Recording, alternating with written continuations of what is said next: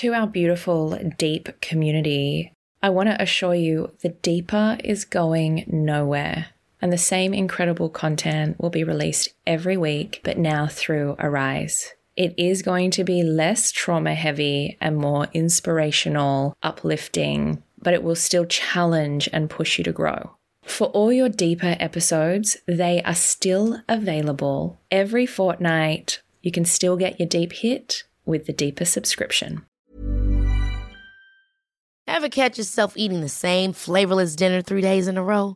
Dreaming of something better? Well, HelloFresh is your guilt-free dream come true, baby. It's me, Keke Palmer. Let's wake up those taste buds with hot, juicy pecan-crusted chicken or garlic butter shrimp scampi. Hello Fresh. Stop dreaming of all the delicious possibilities and dig in at HelloFresh.com.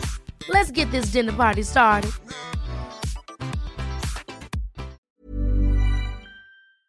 They cannot wake up until they rebel, and they cannot rebel until they wake up. Welcome to the Deep. I'm Zoe Marshall. In my early 20s, a lot of traumatic things happened, and ever since then, I have had this fascination with people and their stories. This is the Deep. I acknowledge the traditional custodians of the land on which I work and live, and recognise their continuing connection to land, water, and community. I pay respect to elders past, present, and emerging. This is huge. For the first time ever, we are doing a 3-parter. This is all about the Gloriavale cult, which is a cult in New Zealand that started in 1969 and is still in operation today.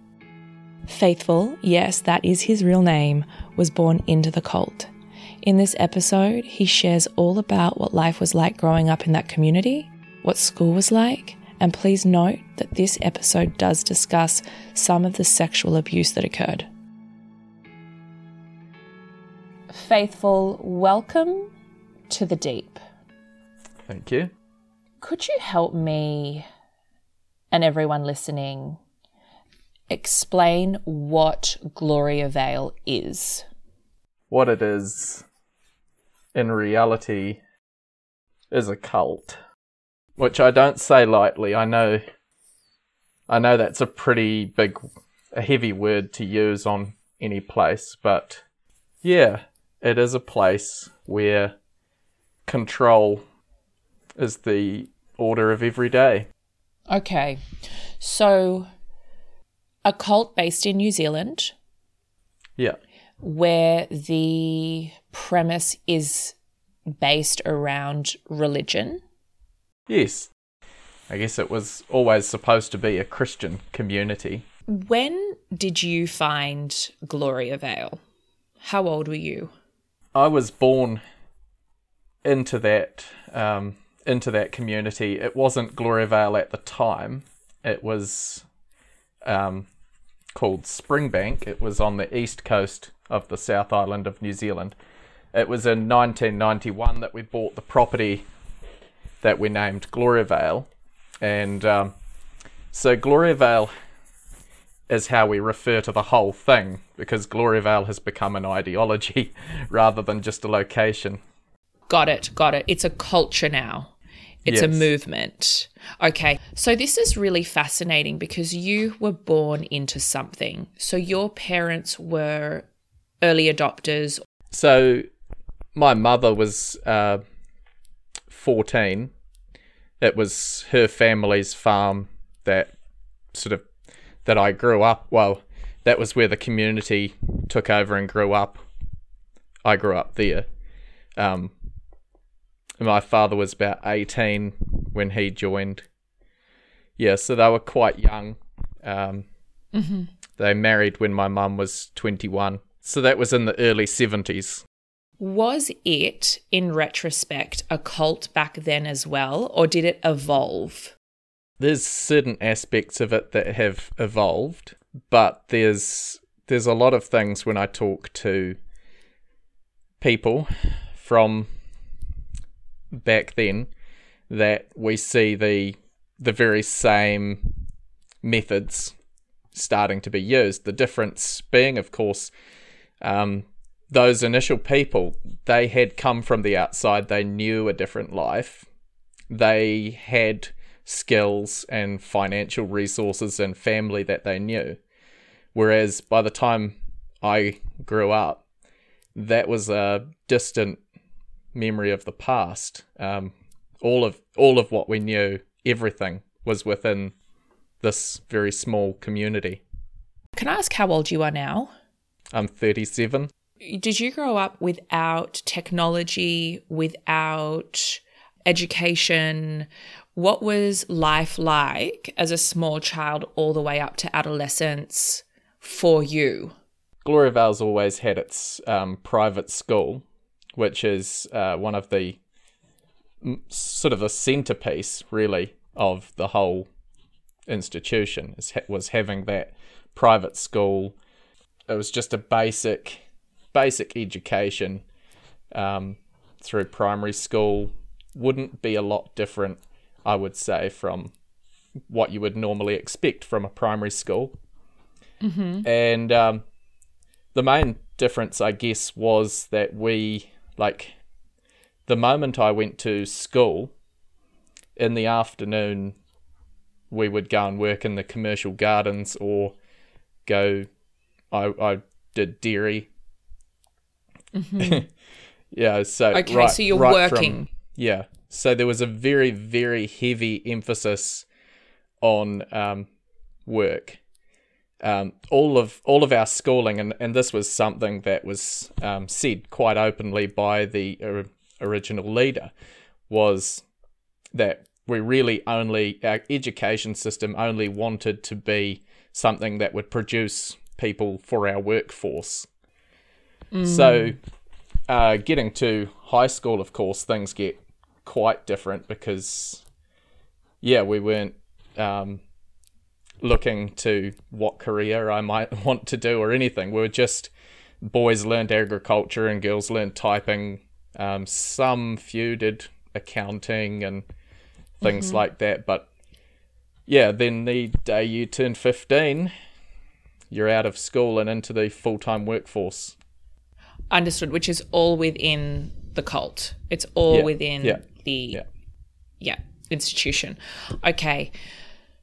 Do you have access to TV, to radio, to online, anything like that? No, they're the devil's tools. You don't you don't have any of them. So we all knew that the main leader was listening to the radio in his car, but none of us were allowed to. The access to outside information was very limited until very recently. I do understand they have a little bit more than they had. Okay. Because this cult is still existing. Yes. My mum and 8 of my siblings are still there. There's still nearly 600 people. That's really hard. It is. We hear of communities often that are based around religion, that are around agriculture and, giving back to just the community in which they live and breathe. Which part of this then looks like a cult versus, say, a community that has free will and goes about their lives and can come and go? Is that kind of the cornerstone? Is it the free will piece?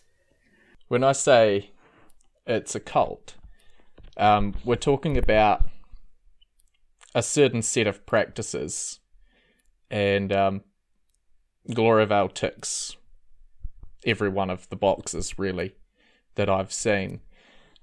So complete financial control, heavy indoctrination, so that's thought control, standard clothing, so another form of control. If anyone steps out of line, like if you have your top button undone or your cuffs rolled up, you're immediately spotted. You're a rebel. You're a transgressor. So there's heaps of pressure that can be put on your hair has to be done exactly the right way, regardless of what kind of hair you've got. all the men have to be shaved, clean shaven.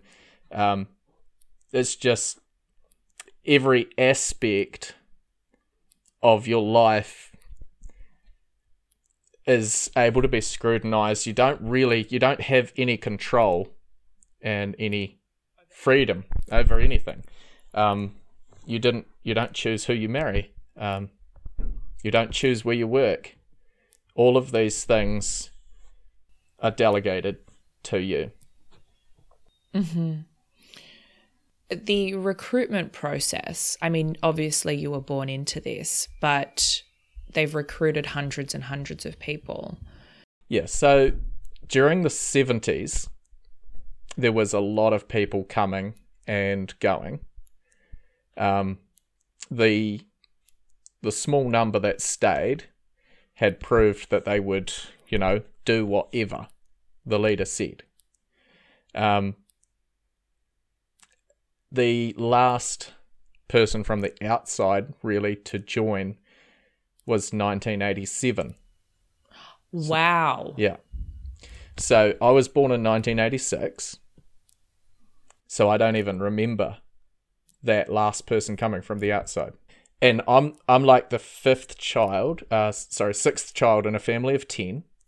So the family sizes were just growing hugely during that time. And so they targeted, instead of going out and trying to recruit more people from the outside, they turned all of their attention into just getting all the children to stay. Wow. So all that growth since then, which I think the lowest number that I can remember when we had 150 people. And, now we're up to 600 there, and 200 or so have left in the last 10 years. And all of that is growth from births. And so there would be a lot of incest then, right? And crossing over? No, it's not. I mean, there was enough different families to start with. So this is really interesting, because what we're looking at isn't a cult that wants mass numbers. It's like wanting just pure control of the numbers it has. That's right. And brainwashing from birth happens, which is even more radical, I guess, for someone like you to have left, because you've got nothing to compare this to. Yeah, that's a huge journey. I keep on bringing to mind a quote from a book. They cannot wake up until they rebel, and they cannot rebel until they wake up. Oh my God, because I'm just thinking, what was life like between your adolescence and your adulthood, right?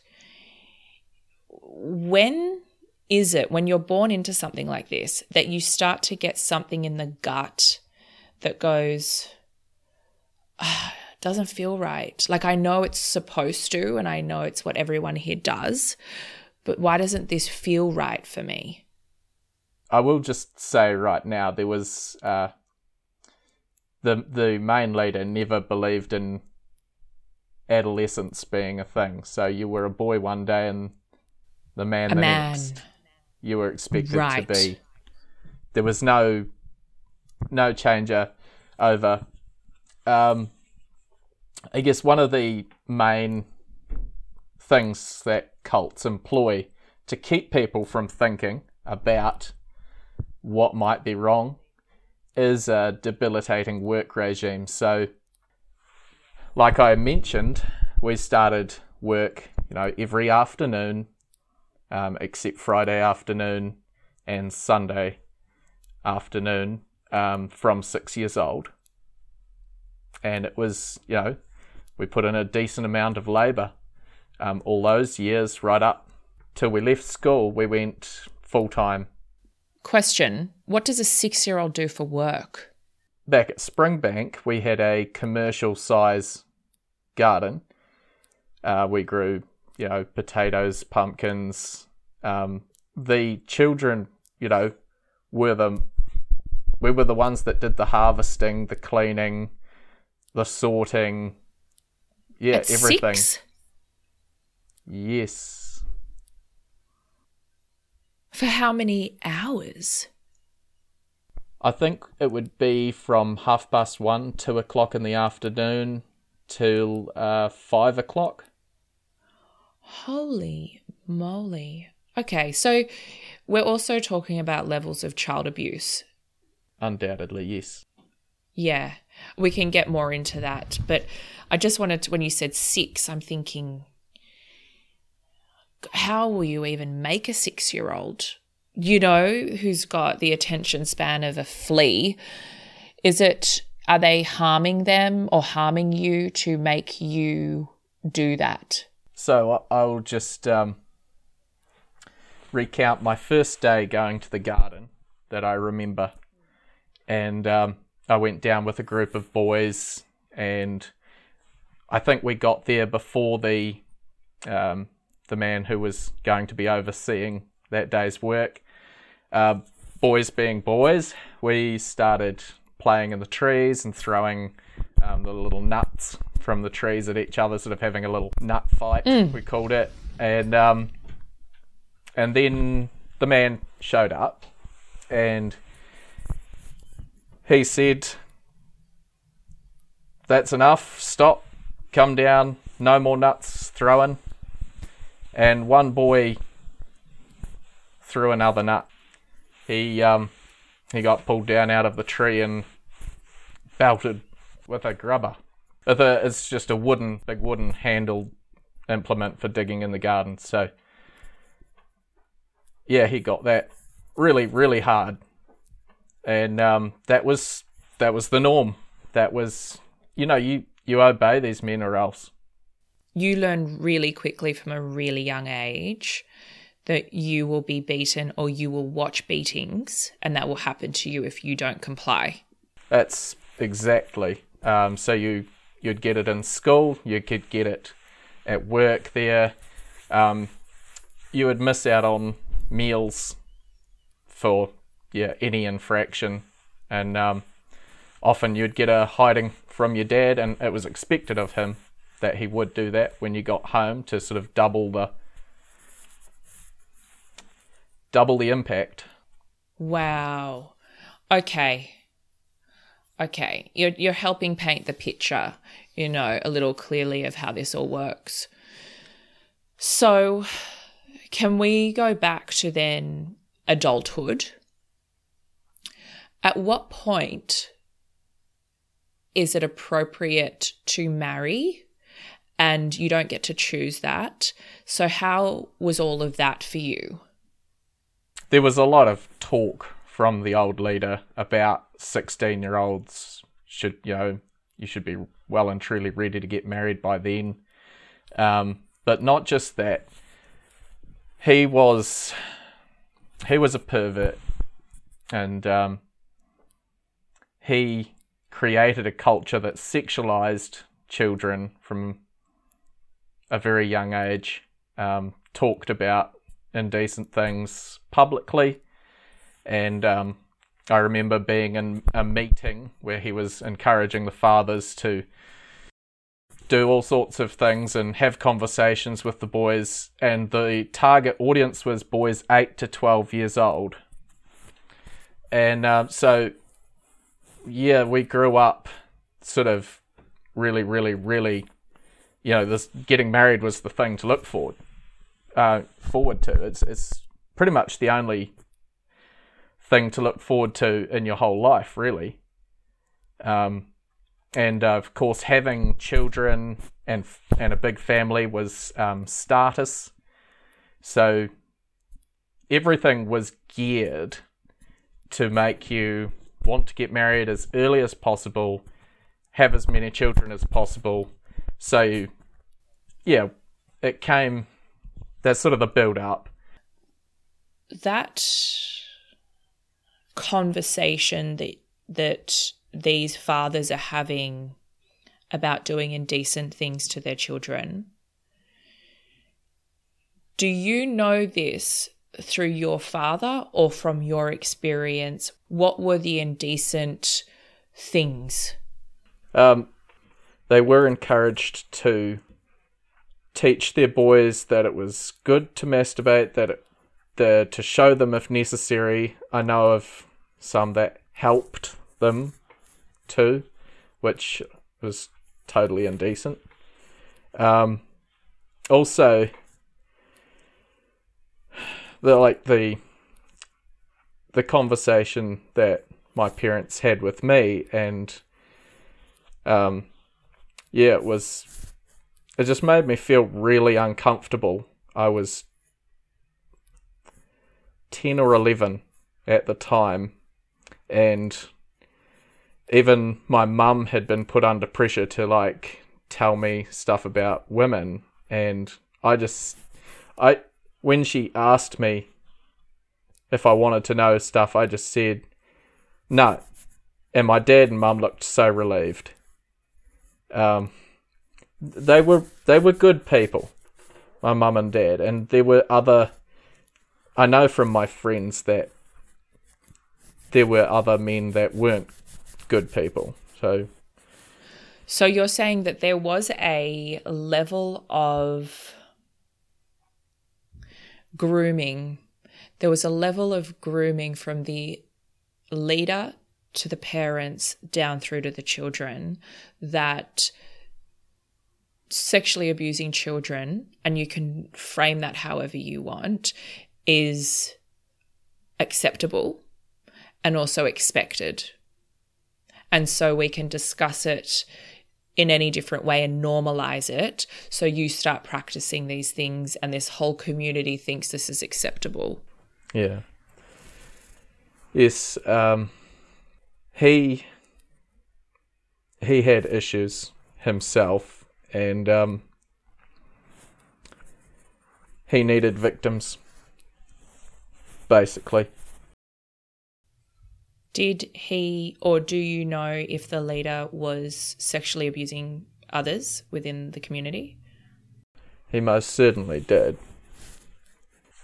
We know things happened earlier on, very definitely, and he put a culture in place that would sexualize children and normalize sexual things to children, but there were things that he couldn't really get away with by the time I grew up a bit. How does that change? Well, he went to prison. Oh. When I was about 9 years old, he was put in prison for 11 months, I believe. For? Sexually assaulting children and a young woman.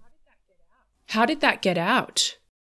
It wasn't something that was talked about within the community, so I knew very little of this, but I just know it was only people that left that brought the case. Okay. Even though they're not the only ones that have been abused. Because the pressure is so huge within the community. Was he almost expecting these other parents to be doing the things that he wanted to do, so he wasn't alone in his crimes? Is that what it was? That would be probably a very logical explanation. That would be about the best explanation I could come up with. You could never get the truth out of that man, ever. So, was he married in the cult and had children of his own? So he was married long before he started the cult, and he had 16 children in his first marriage. Yes. First marriage. First marriage. That wife, his first wife, died when I was young, and he remarried an older lady who passed away a couple of years later, I believe, and then he married an 18-year-old, my cousin. and had another family with her of 5 or 6 children. Can we move into the marriage now? You said you were 20 when you got married. You know everybody in the community. Did you want to do this? Did they want to do this? I mean, I know it was expected. The young women want to get married because the whole culture is about, you're only something in the culture if you're a married woman having children for them. The ones that did stay single, wasn't their choice to stay single, I'll say that. They were declared to be not of marriageable material. What would make that decision? The leader. Yeah, but why? Because they were victims of sexual assault, some of them. And as far as he was concerned, they were in the wrong. Like shaming them into not being worthy enough or clean enough, but the damage was done to them. He didn't believe the men were at fault, ever. How does that make sense? Well, it doesn't. That's the honest answer. Some of these girls were quite young when they were abused, but they were marred for life because of this. And that of course, had the effect that other girls who got abused knew not to speak up about it because there was consequences for them. Oh, my Lord. So you're saying if you were sexually assaulted as a child and you spoke out about it too loudly, you were then condemned to never marry because you were a whore and a slut and all of the things. But behind closed doors, we will assault our children and they're quiet about it and then they get to marry. Yeah. And so these young women that didn't get married, they had a life of servitude in front of them. They would work was their only thing. They were expected to because they weren't a married woman with children. Young women did want to get married. And so did your wife, apart from wanting to get married to fit in, did she like you? I don't know, that like sort of was something that sort of was on the radar for us. What does that mean? The thing about Gloriavale is what I would call one of the major doctrines is radical self-denial. So basically, the best things for you are the things that hurt the most. Okay. Is how it plays out. So, and everything you loved and liked was told, you were told it was bad for you. And so we didn't think about things that way. And as a protection for ourselves, you don't show that you love and like things or that you, because they'll be taken off you. And that's understood. You'll be punished by that. And that's good for you. So, I mean, what I will say is, well, when I was waiting for my mother-in-law to be to tell my wife to be that she was going to marry me, which is the way it happens. And I happened to be close enough to sort of hear them whispering, and then I heard Loving start giggling. So I knew that was a good sign. She must kind of like me. So when you say it's really hard to answer if she liked me, What was it like then when you were together? Was there a fondness? Was there, like, how do you live together? How do you be together? Is it affectionate? What is normal between married couples? By the time I got married, it had gotten to the place, like our courtship was 3.5 weeks. So from when I asked her, it was 3.5 weeks and we were married. We were never allowed to be out of sight, talking alone. There was a lot of public functions that we had to be part of and at during those 3.5 weeks. We basically got no time to even explore what our relationship would be. But then there's just this, I mean, you live in this place, there's marriages all around you, people have been getting married, it's, you know the expectations, just sort of how it works. Do you then live alone when you're married? So you finally get to move out of your parents' room, when you get married. So that's... Room. What does that mean, room? Well, our family was living in a room. One, let me think, is it 5 by 5 square, 5 by 5 meter room that my mum, dad, and by then it was, about 6 kids. And everyone did this? Yeah, it was... They all had a room? Yeah, so, I mean... One room? Some of the, when you got up to 7 or 8 kids, you were allowed a second room. I'm just even thinking about newborns sleeping in the same room as a 3-year-old and a 10-year-old and a 14-year-old. Like, that's just chaos. Oh, yeah, tell me about it. Okay, so we were just glad by then that we were living in a room that the walls went all the way to the roof.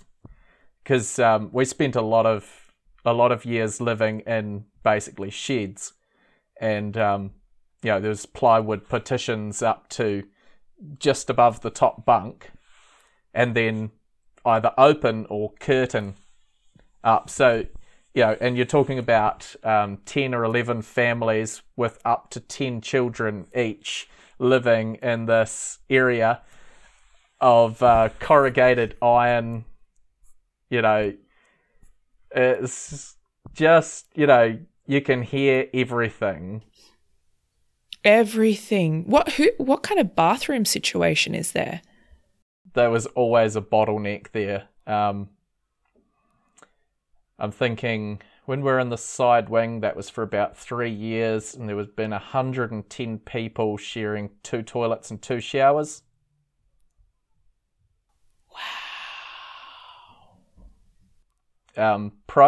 Privacy in a place like that is non-existent. You're all living in the same room, but is there a sink in there? Are you preparing food? No. So where do you all eat? The living accommodation, they were called hostels, based around a 2-story building that has a large internal central lounge room, and then you've got rooms right around the perimeter of that, so we all share the same lounge, and that would have a little kitchenette in it. But the meals have always been done in a large, like we have a separate building, it's called the main building, and it'll have the kitchen and dining room and some other things attached to it. Yeah. So it's industrial kind, and that someone's serving all of the meals and doing all. I get it. Okay, got it. Okay, so now let's fast forward to living together and procreating. How do, it all feels a bit much when you're living in a room next door to like a million other people, or you have learnt parts of sexuality, but in really strange, uncomfortable, abusive ways, but you know that you need to have babies, right? How do you move through all of that? Is it quite odd? People don't get time to think. You work, and we were working long days and hard days and more than one job type thing, and there was community. So there's quite a lot of work to do, but then there's in these sorts of institutions, there's a lot of community functions. You have to be at the meal times. You have to be at the movie night. You have to be at the meetings, and they're regular. And so the rest of your life is just filled up with all of these things that you have to be at and doing. Yeah. And and then you go home and you've got a few hours to sleep and make a baby. That's right. Okay, so now I'm thinking, when the babies need to be born, you aren't going to a hospital. You are birthing these babies on the property, yes? Mostly, yes. My wife did go to the hospital once, and the baby the birth wasn't progressing, and it was a brow presentation, so we were allowed to go to hospital for that. But home birth was like a real big thing. So people just you didn't go to the hospital just because you wanted to. You were expected. These women were expected to have faith and have a birth at home, even if it nearly killed them, which sometimes it did. Nearly kill them. And the babies too? Well, there were definitely some complications. But yeah, we had midwives coming from the outside, and women would be rushed to hospital, but that was an hour's journey away. So, holy moly. Yeah, not ideal. How many children do you have? We have 8. And you can talk to me because you have left. When did you leave? How long ago? It was March 13th, 2021. So just over 2 years. Holy moly. Why? And why then? I was on the verge of a complete collapse. So like I say, I've got PTSD. I was felt pretty close to death at the time. And that's why my wife consented to leave with me. Talk to me about being close to death. What does that mean? Like I say, I felt like I was close to death. I was living with constant chest pain, struggling to sleep, struggling to breathe, still working 2 full-time jobs and a sort of a half-time job in my day, and I was on the point of collapse, complete collapse, physical, spiritual, emotional collapse, and it was mainly to do with my opposition to the leaders. This was just the first part of our 3-part series on Gloriavale. In the next episode, Faithful talks about how he escaped with his wife and 7 children. I hope you enjoyed this week's episode of The Deep. If it's left you with any burning questions for me or our guests, please hit us up by direct message on Instagram at What's the Deep.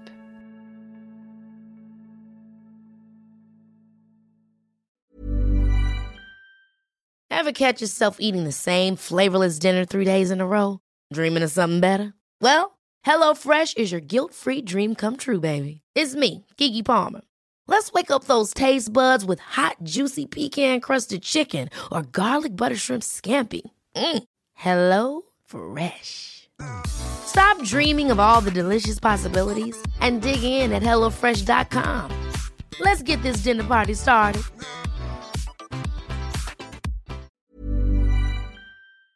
Hi everybody, it is Zoe here. Change is coming to the deep. I want to welcome you to Arise.